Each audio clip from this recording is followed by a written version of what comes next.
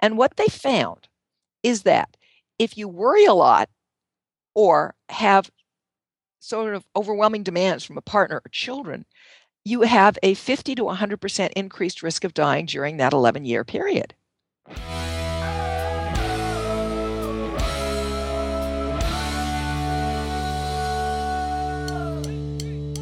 Arguing with your spouse may literally be killing you.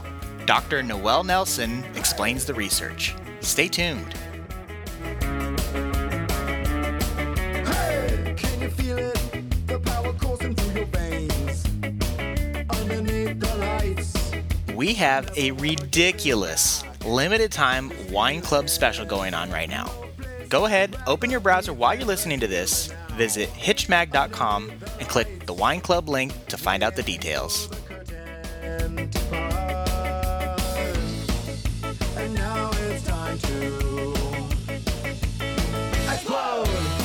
We're on top of the world tonight. Hey everybody, welcome back. This is Steve Cooper, editor-in-chief of hitchedmag.com. I am joined once again with the always amazing Dr. Noelle Nelson. Hi, Noelle. Hi, Steve. It's interesting. A lot of the listeners don't know our schedule or anything like that, but we record all the time, and we're doing this recording at the very beginning of September, and so we haven't actually spoken in several weeks, which is like a really long time for us. So it's nice to be chatting again. Thank you, Steve. My pleasure as well. So you actually sent over this really fascinating study about fighting and your health. And we all know that constant conflict isn't good for your health, and marital fights can take their toll. And I mean, we know this; it's common sense. But what is really fascinating about this study out of Denmark, and specifically, it's done by Dr. Rikke Lund and colleagues at the University of Copenhagen. It shows that people who experience conflict in their close relationships always or often were 2 to 3 times more likely to be dead just 11 years after the study, as opposed to those who reported experiencing conflict just seldom or sometimes. Right. And, they weren't being murdered or stuff like that. And they were of all ages. It's not like they did a study on 90-year-olds who could be expected to transist somewhere in the next 11 years. This was all ages. And people were dying of the usual stuff. In other words, cancer and heart disease and that sort of thing. Yeah. 11 years.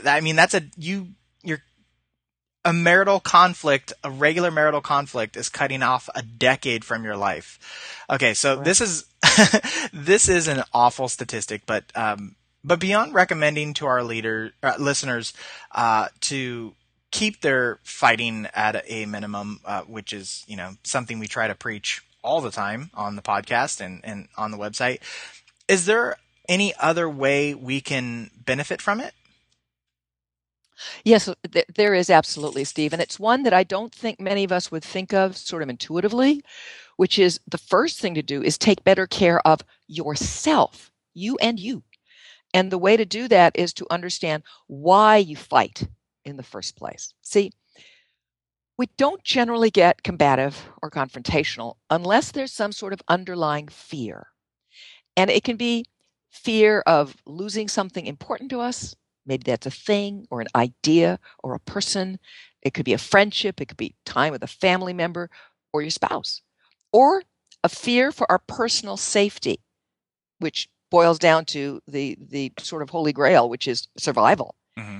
Or, and this is one people don't think of a lot, which is the fear of losing our freedom in some way.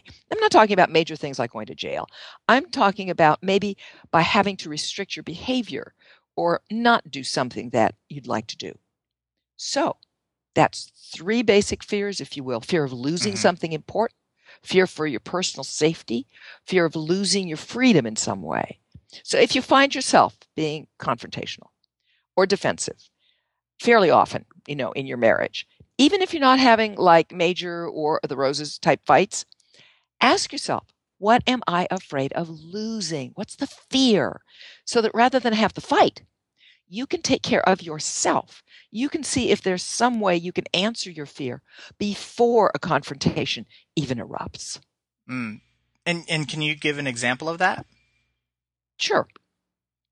Let's say it's your second marriage and you have kids from your first. Very common scenario. Your new spouse is grousing about the time you spend every other weekend in quality time alone with your kids from the first marriage. Well, don't wait till you're fed up hearing about it and then demand that your mate grow up and suck it up, because kids will always come first. Instead, ask yourself, just you and you, what are you afraid of? Well, it's, kind of obvious. You're afraid of losing quality time with your kids. So, what would taking care of yourself look like? Well, you'd have to start, Steve, by acknowledging your fear to yourself. That's step number one, and we often completely overlook that. Mm-hmm. We go directly into the fight. So you acknowledge your fear to yourself. Heck, oh gosh, I'm scared. I don't want to lose this precious time with my kids. And then you have a conversation, something we do a lot in Hitched. It's you have that conversation with your spouse. It says something like, I need to spend time alone with my kids on the weekends. It provides me with the assurance that they're growing up okay, and I can help where they're not. What do you need from me so that you're okay with that? Mm-hmm. And you'd say all this in a calm, caring way, no defensiveness, no sarcasm, no attitude. And that is what taking care of yourself would look like. Mm.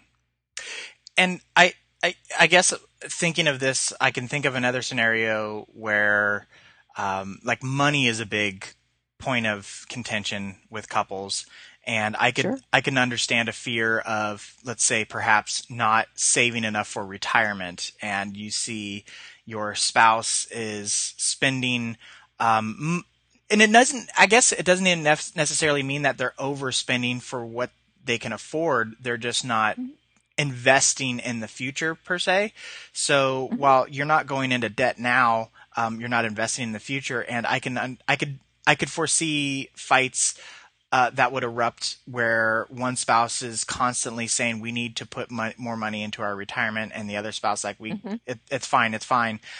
So I guess in this scenario, it would be addressing the fear of sitting down and maybe trying to explain to your spouse where this fear comes from and like what the numbers might look like in 20, 30 years when you retire, and how you couldn't live on what you're putting away at the moment or something along those lines? Well, that would certainly be one way of approaching it, but that would probably get your spouse defensive again. And so reach back into yourself for what is the essential fear. And the essential fear is I will be a bag lady. I will be homeless. We will be homeless. We will have to eat cat food or worse.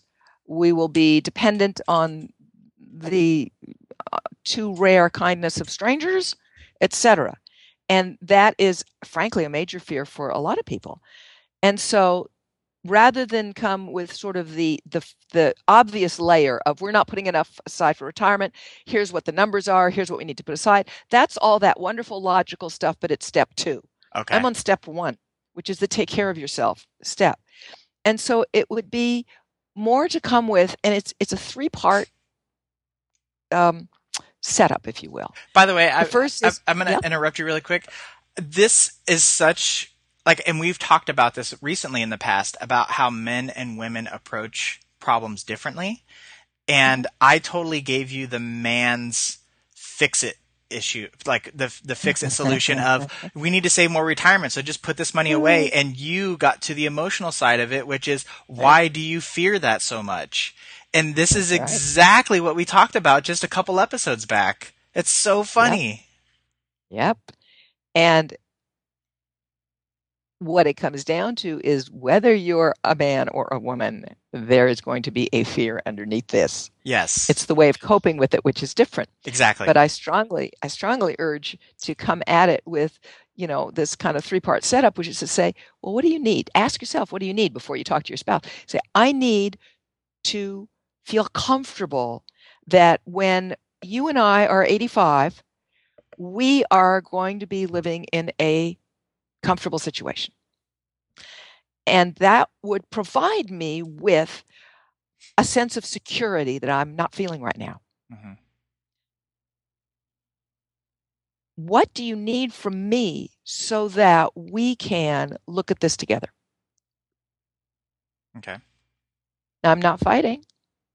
I'm Yeah. acknowledging the fear, but I'm not making it look like I'm crawling on the ground wailing. Yeah. And I'm not blaming anybody for anything. I think that's a big one. Not No, blaming, because no, it's don't very blame. easy to devolve into an argument when you start Yeah, saying like you're spending too much money, because that's an immediate right, attack on your spouse. right. Instead, it's really I need, and then you address whatever it is I need to feel. It's the opposite. What's the opposite of the fear? The opposite of the fear of being a bag lady, and I use bag lady because I've been to that thought, Mm-hmm. right? Is, well, I want to feel comfortable as I age. Yeah. So you go with that. I need to feel comfortable as I age. Not I'm scared witless of being out in the streets, because your mate will probably say, well, that's ridiculous. That'll never happen.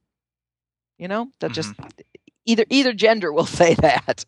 Whereas the truth of it is you want that fear addressed. I want to feel comfortable as we march on through life together, you know? Mm-hmm. And then the second thing is, what will that provide for you?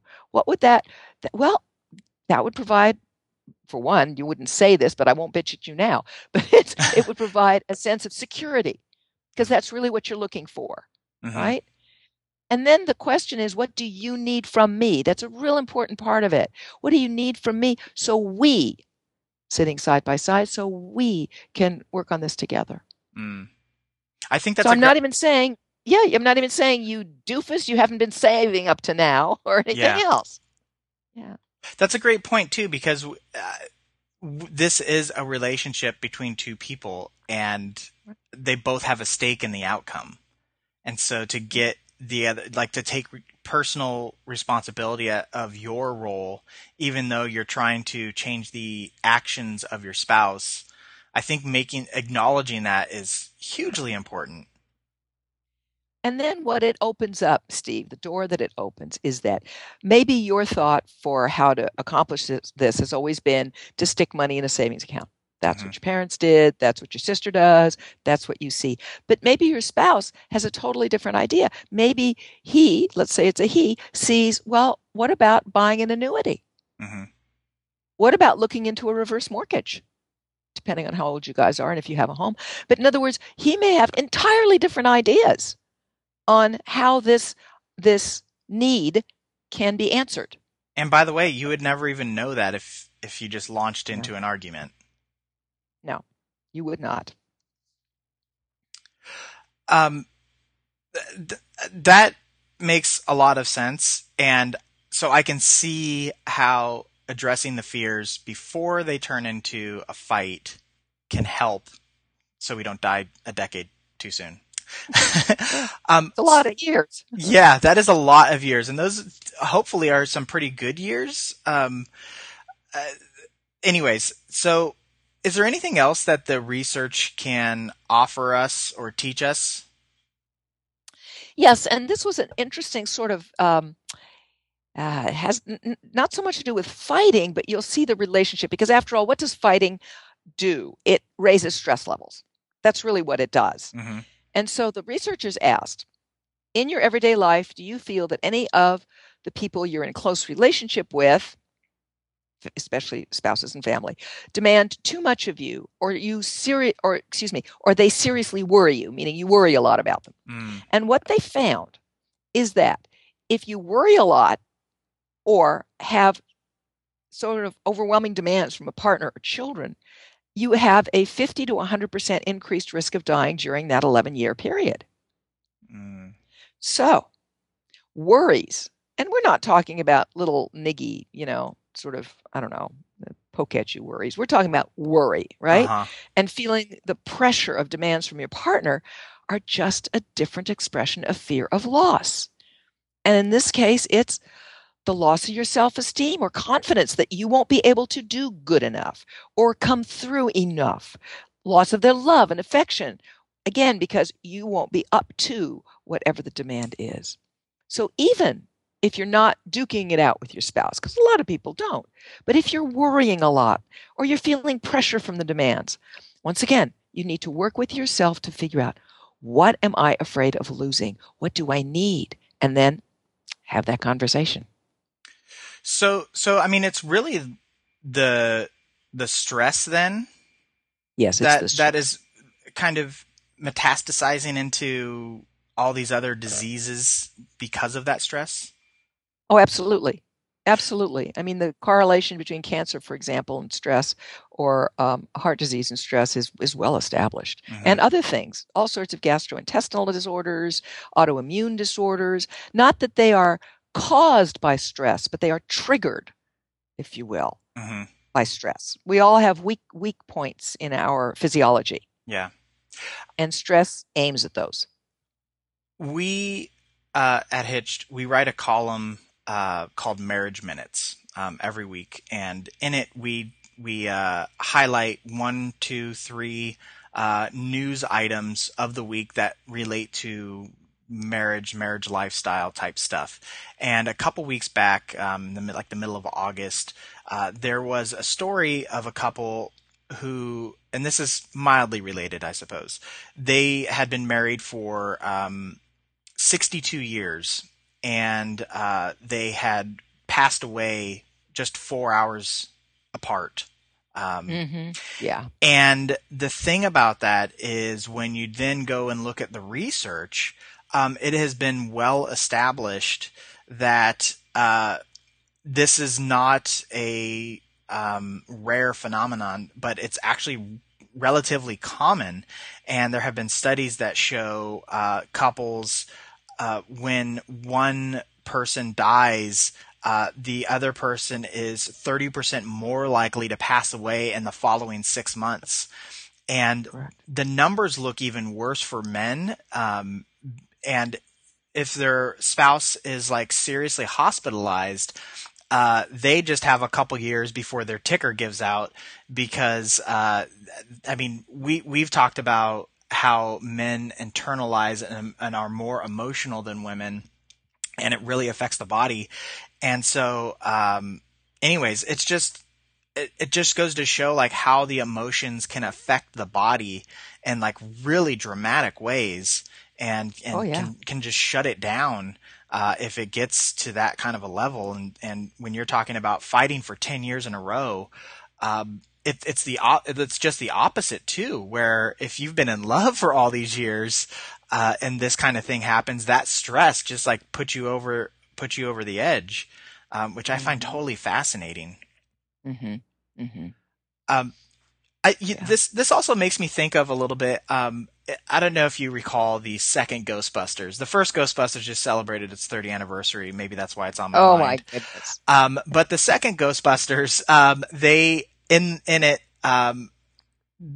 there's like a pink slime that's kind of like oozing throughout the city, and it grows off of like the bad vibes of the citizens of New York, kind of a thing. And I just kind of Hmm. feel like, and they basically needed to like bring in some like cheer to squash the bubbling slime. Hmm. And I just kind of feel like that's like the visual I have with this, of these couples are fighting, and their like river of slime just grows until it just consumes them and eventually Yes. just takes them down. Yes. Yes. um, There's a lot to be said for the power of energy, and we don't think about it a whole lot. But energy is either positive or negative, and the more of the negative you have, it's pretty simple. It impacts everything else. The more positive you have, it impacts everything else, and you could. That's why you can turn situations around. Um, the studies that have been done, and the doctor's name is escaping me right now, on cancer and laughter. And using positive thinking and so forth. I mean, those studies are 30 and 40 years old, and it's well known. You can positively impact all sorts of things with good humor, love, affection, appreciation, cheer. mhm. Yeah. One final thought I had on this study out of Denmark, the one that we're talking about, is one of the things that we have mentioned in the past is how couples who are married, happily married, I should say, live longer than couples who are not. And one of the reasons is when there is that affection in the relationship, husband and wives kind of hold each other accountable for their health. So Yes. the wife will nudge the husband, like, you need to make your doctor's appointment, or you need to take your pills this morning, and all that kind of stuff. And I also wonder if this 11-year earlier passing can also be attributed to the fact that if you're fighting all the time, you're probably not waking up the next day and being like, oh, don't forget to go to the doctor today. And I wonder if that plays a little bit of a role as well. It probably does. It probably does. Yeah. So this is fascinating. So, for all those who have been listening, remember to look not at the fix, which I like to do, look deeper as into what is the cause, like what is that fear, and then address that fear first and foremost with Noelle's fantastic tips. So hopefully this is helpful for you, and if nothing else, we just gave you guys 10 free years. You're welcome. You are welcome. And for that, if you would like to leave a comment or a rating on iTunes or wherever you listen to this from, that could be your payment back to us, and we would greatly appreciate it.